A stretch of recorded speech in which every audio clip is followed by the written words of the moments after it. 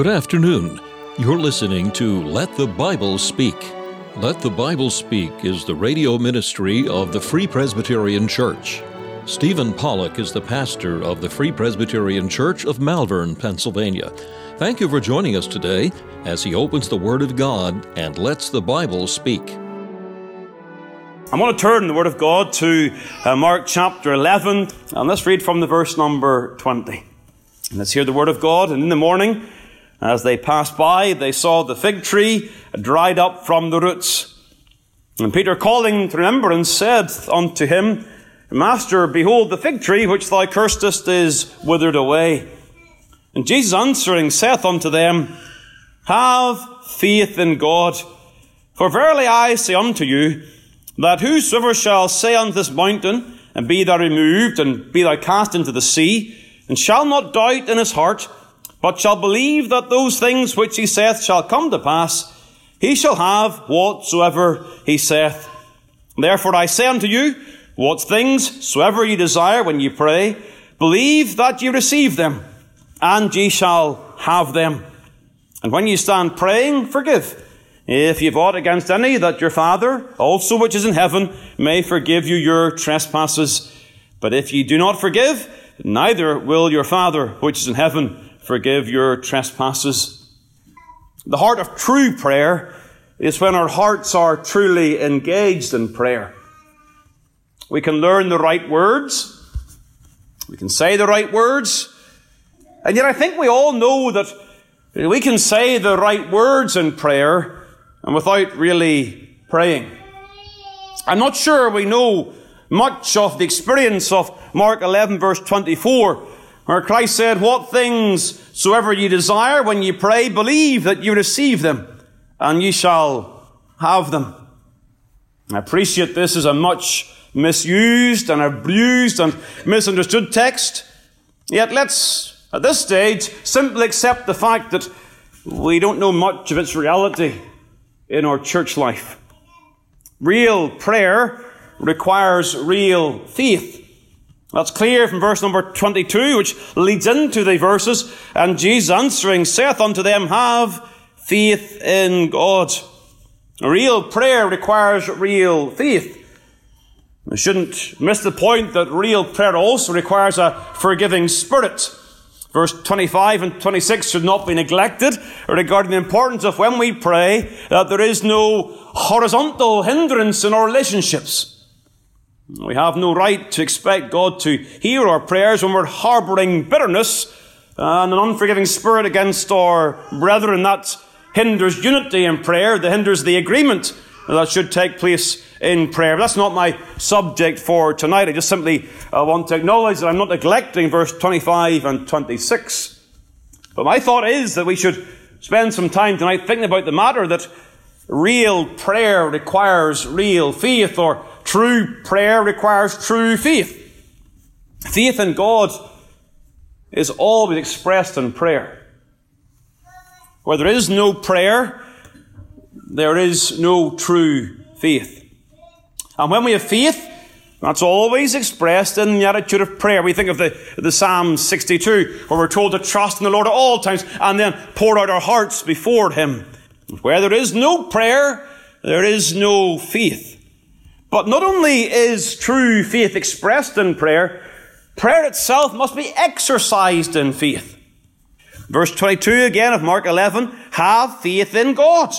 Faith in God is the necessity. It's vital for prayer to be true. So when we come to believe in God, we will then come to the place of prayer. But when we come to the place of prayer, we must also make sure that prayer itself is engaged in the attitude of faith in God. Never forget Hebrews 11 verse 6, But without faith it is impossible to please Him. For he that cometh to God must believe that He is, and that He is the rewarder of them that diligently seek Him. If you're going to come to God, you must believe that He is, and that He's the rewarder of them that diligently seek Him. Prayer must be conducted in the attitude of faith. And it's that theme that I want to leave before you tonight in a few moments. I want us all to again examine our hearts. Have we really prayed this year? And then, will we pray next year? And will we seek God's face next year in these places according to the grace of God? So the first thing then is this: believing prayer holds on to the presence of God. Verse 22 again, Jesus answering said unto them, have faith in God. Prayer is mentioned in verse number 24. What things soever you desire when you pray, believe that you receive them and you shall have them. The Lord is teaching on the subject of prayer.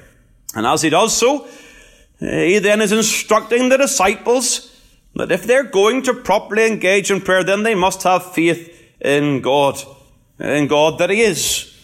And prayer for our children, our young people, is taught and learned. But true prayer believes that there's a God. So fundamental. And yet, perhaps if we're honest, there are times we pray, and if we're being honest, we say, well, I am simply praying to this room. And there is no higher being, there is no all-powerful God, and therefore, when we pray such prayers, that's not praying. If you're going to pray, you must have faith in God. Young people, let me be clear on this. Your religion is nothing if you have not faith in God that he is, and that he's the reward of those that diligently seek him. In prayer, we approach God to do what only God can do. And if there is no God, then there is no point in prayer. Prayer is a genuine experience. I would never, ever want any of you to engage in prayer when you have no conviction that God is. And so prayer, in its very foundation, holds on to the presence of God. But believing prayer also holds on to the power of God. Verse 23 deals with this, and we'll come to this text very, very shortly. But it has this idea of saying to a mountain, be removed and cast into the sea, and shall not doubt in his heart. And at the core of that is a recognition that prayer asks for things that are difficult. There are many aspects, of course, to God's being. But if we're going to engage in believing prayer, we must have convictions and faith regarding the power of God. When we don't believe in what God can do, there's a hindrance in the progress of the gospel. But with faith in prayer, nothing, we'll see what that means, nothing is impossible. The Lord himself said, the things which are impossible with men are possible with God. And so true prayer, let me put it this way, true prayer unleashes the power of God. Which leads to the third thing, and that is that believing prayer pleads the purposes of God. And here I'm thinking about verse number 24. What things soever ye desire when ye pray, believe that you receive them and ye shall have them. We must never read this and conclude that we have the right to ask what we want and get it. The greatest antidote to the health, wealth, and prosperity false gospel is the consideration of Jesus Christ, the man of perfect faith, who was poor and had not a place to lay his head. If ever you get pressurized to embrace some sort of attitude whereby you can ask God, and if you have faith, God will bless you materially, please go back and think once more of Christ. Genuine faith exists in a renewed heart. The spirit that adulterates verse number 24 is a selfish spirit.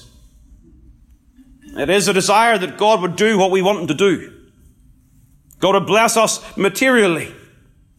Genuine faith exists in the renewed, born-again heart. And one of the consequences of the rebirth is to remove us from self-advancement. It is that we have the attitude of Christ, that we seek not our own.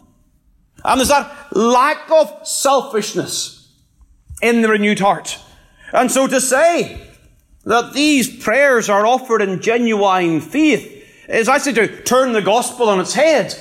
For true faith comes in the reborn heart, and the reborn heart seeks the advance of others. and the advance of God's kingdom above personal prominence and prosperity.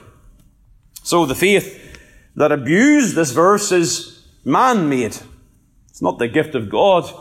But more than that, we should understand verse number 24 in its proper setting and context. It's a genuine faith that exists in the reborn heart. It's also the genuine faith that is based on the Word of God. Faith is not in our imagination or our inventions, but faith lays hold on the promises of God. Faith lays hold on the purposes of God. And the concept here of mountains being removed is not just plucked from nowhere by the Lord. The Lord, when He speaks of mountains being removed, is using language that is grounded in the Old Testament Scriptures. Now, He's speaking in terms of figurative language. Language that is not literal. Let me be clear in what I'm saying here. The Lord Jesus regularly uses figures of speech. He spoke in parables often. There was many times He used figures to express truth. And that a figure of speech is being used here is clear. And the command to remove a mountain is clearly figurative. That's actually very obvious on the very surface. The Lord says about the mountain in verse number 23, and then immediately He talks about prayer in verse number 24. He's not suggesting that people go round to various mountains and tell them to go into the sea. It's clear that what's in view here is that when we go to the mountain and say, "Be thou removed," that is to teach us regarding the subject of prayer. But there's one other important thing. You will note in the context of Mark chapter 11, there is a reference to the fig tree. The fig tree is mentioned when they come from Bethany in verse number 12. They see a fig tree with leaves, but there's no fruit. And the Lord says in verse 14, "No man eat fruit of thee hereafter forever." So there's context here of this fig tree, but turn back to Matthew chapter 21. And here Matthew gives us some more details than Mark gives us. Matthew says in verse number 21 regarding Jesus, how Jesus answered and said unto them, "Verily I say unto you, if ye have faith and doubt not, ye shall not only do this which is done to the fig tree, but also if ye shall say anything unto this mountain, be thou removed and be thou cast into the sea, it shall be done." So the Lord here draws a parallel between the cursing of a fig tree and the removing of a mountain. And He says to the disciples, if you've faith, you can do what I've just done to this fig tree. Now, we have absolutely no record of the disciples going around the Palestine area cursing fig trees. And what is clearly being shown here is the Lord is using a physical illustration of how He cursed a fig tree to teach them lessons regarding the matter of prayer. They'd understand what prayer is like. And so Mark doesn't give it that detail. Matthew does. And so what the Lord is teaching them is that there's a figure of speech here, something that they can learn about. And so what does this concept of mountains being moved, where does it come from in the Old Testament? Well, to begin with, Jeremiah 51 gives us one clue in that direction. Although it's not the entire answer. But Jeremiah 51 and the verse number 25 speaks of the promises of God to judge Babylon. And as the Lord speaks to Babylon, He says this, "Behold, I am against thee, O destroying mountain, saith the Lord, which destroyest all the earth." And so here the Lord takes the image of a mountain and uses that as a word to denote the entire nation. It's a destroying mountain, a destroying nation. But turn then to Zechariah chapter 4. And I think Zechariah 4 is indeed the portion that the Lord has in mind when He teaches the disciples regarding prayer. Zechariah chapter 4 and the verse number 7. "Who art thou, O great mountain? Before Zerubbabel thou shalt become a plain, and he shall bring forth the headstone thereof with shoutings, crying, Grace, grace unto it." Now the history here is of Zerubbabel, and the work of rebuilding the temple after the captivity. And there is much opposition and many obstacles. And the Lord is encouraging Zerubbabel, verse number 6, this is the word of the Lord unto Zerubbabel, saying, not by might nor by power, but by my Spirit, saith the Lord of hosts. This is the encouragement. You will succeed. And the great mountains, whatever those mountains may be, those great obstacles are going to be flat. They're going to be flattened like a plain. And as they're flattened, then Zerubbabel will bring forth the headstone of the temple, with shoutings crying, grace, grace unto it. And so the image here is of God flattening those obstacles in the progress of His will in this world. And so what are they asking for? Well, think of those two things together. What are they asking for in Mark chapter 11? Well, I think in part they're being told by the Lord to pray for God's promised judgment to be fulfilled. Note in Matthew and in Mark, the words are very clear. Verily I say unto you that whosoever shall say unto this mountain, the fig tree illustration, paralleled with the mountain being moved, the fig tree illustration is clearly an indictment upon the people of God at the time of Christ. He came unto his own, and his own received him not. He goes to the fig tree, and there's no fruit of true religion. And so verse 15 of Mark 11, Jesus goes to the temple and casts out them that are sold and bought in the temple. And so after the fig tree is cursed, there's then the event that demonstrates that the people of God have left off true faith. This house was a house of prayer, but you've made it a den of thieves. And then this mountain, parallel to the fig tree, is a reminder that judgment is going to fall upon the mountain upon which Jerusalem stands. Remember the lady at the well. Where is God worshipped? This mountain, Samaria, or the mountain of Jerusalem? And the Lord says, no, those are going to worship God in spirit and in truth. Not in this mountain or that mountain, but in spirit and in truth. And so I believe that what's in view here is the Lord is saying to them, I will come and I will judge my people who've rejected my word. You can pray for that, and it will certainly come to pass.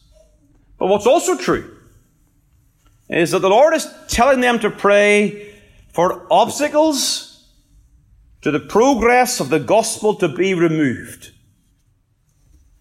He's encouraging them in the spirit of Zechariah to pray for the mountains to be made into a plain, for the mountains to be flattened, the mountains that are obstacles to the advance of the gospel. Remove those mountains so that the gospel can go forward. And so, when you think of what we've read in Matthew chapter 21, the disciples would do these things and also move mountains, we actually see that the disciples did exactly what they're told to do here. They did pray these prayers, and they saw the mountains removed and being made into a plain. Because what happens in the disciples' own experience? Well, the gospel of salvation by grace alone, in Christ alone, through faith alone, did actually overcome fallen apostate Judaism. They faced many challenges. You get to Acts chapter 15 and what happens? The Judaizers are trying to overthrow the gospel. You've got to be circumcised and do all these things to be saved. And the disciples, they oppose that. And they press on through as God flattens that mountain. And they see the gospel progressing in the will of God. And so the figure of speech being used here in Mark chapter 11, in the context of faith and prayer, means that no task that is in harmony with God's will is impossible to be performed by those who believe and do not doubt. By faith, it is possible for us to see obstacles to the gospel overcome. By faith, it is possible for us to pray prayers that will see the progress of the gospel. What we see in these verses is God's ability to do what seems to be impossible. We have in our own minds what might happen and what good God could possibly do, but we've lost faith in a God who can do what seems to be impossible, particularly doing what seems to be impossible in the furtherance of the gospel. God is able to do what seems to be impossible in the furtherance of the gospel in answer to prayer. That's the other aspect that blows our minds. You may come tonight and say, well, I can see how God can do the impossible. He's the Almighty God. I can see how God can do the impossible in the gospel, because that's His eternal will. But what we see in this verse is God can do the impossible in furthering the gospel in answer to believing prayer. And so don't let the qualifications take away the incredible nature of this promise. It's not a promise to be generally applied for every desire we may have in our hearts. It's not a promise that we should use to have wild imaginations in prayer and allowing our prayer meetings to become chaotic imaginations. No, this is a promise that should instruct us and revive our hearts when we come to pray the will of God. When we come to pray for the advance of the gospel. For in these verses we find that prayer invokes the almighty arm of God. And so believing prayer certainly holds on to the presence of God and the power of God, pleads the purpose of God, and is patient in the pleasure of God. We are clear in understanding that it is God's good pleasure to perform His will in answer to prayer in His own good time. It's one point of what believing prayer involves. It involves a patience, a waiting upon God to do His will in His time. But there's a very interesting thing at the end of verse number 24. At the moment of prayer, the Lord says, what things soever ye desire, when ye pray, believe that ye receive them. The grammar is very clear in this verse. And it has the sense of, believe that ye have already received them. You will see that even in the Old English, it does not say, believe that ye will receive them, but rather, believe that ye receive them when you pray. Believe that you receive them at the moment you pray.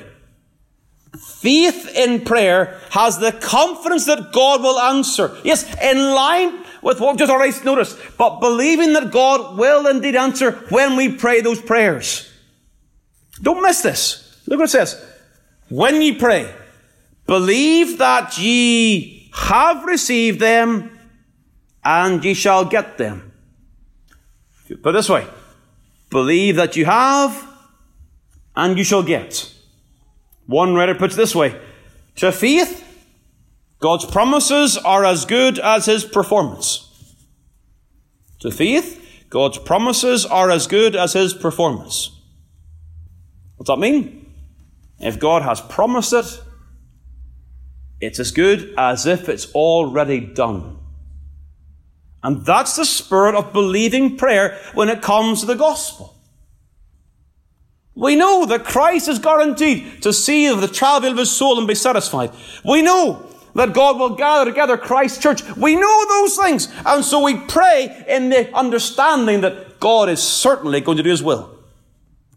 And it is my very firm conviction that as long as God has placed a church in this area, it is for the very purpose of saving souls in this area.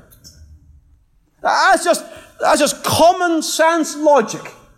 As long as there's a gospel witness, it is because there are souls to be saved through this place. And so when we pray for God to save souls, we can pray believing that is already answered. And then what's it say? Ye shall have them. Those desires according to God's will for the furtherance of the gospel, for the salvation of souls. And those prayers are certainly going to be fulfilled. But We understand that ye shall have them involves that we may have to wait for them. I waited for the Lord my God and patiently did bear. At length to me he did incline my voice and cry to hear. That metrical version of Psalm 40 is, again, it's a wonderful, vivid description of what it is to pray. At length to me he did incline my voice and cry to hear. And so faith that believes in God is a faith that will not be weary in well-doing, for in due season we shall reap if we faint not. It's not a convenient preacher's tool to excuse unanswered prayer. It is the reality of the ways of God. And if only we could see what can be done through believing prayer. You know, I believe with all of my heart that God sovereignly determines whatever comes to pass. But I would never, ever want to take a marker and scrub out Mark 11, verse 24, where it says, what things we desire when you pray, believe that you receive them and you shall have them. The Lord himself put those words into the Bible. Have we any understanding of what it is to pray with faith? Are we really praying? Are we really laying hold upon God's promises in the conviction that God is obligated to hear our prayers and do what he's promised to do? I think the language of the man in Luke 17 comes to mind. Lord, increase my faith. Thank you for taking the time to listen to this episode of Let the Bible Speak from Malvern Free Presbyterian Church. We extend an invitation to all to join us as we worship the Lord each week. You will be made very welcome. The church is situated at 80 Malin Road, Malvern, Pennsylvania. We meet for worship on the Lord's Day at 11 a.m. and 6 p.m. A Bible study and prayer meeting is also held on Tuesday evening at 7 p.m. If you'd like more information about the gospel or the church, please call 610-993-3170 or email malvernfpc@yahoo.com. We preach Christ crucified.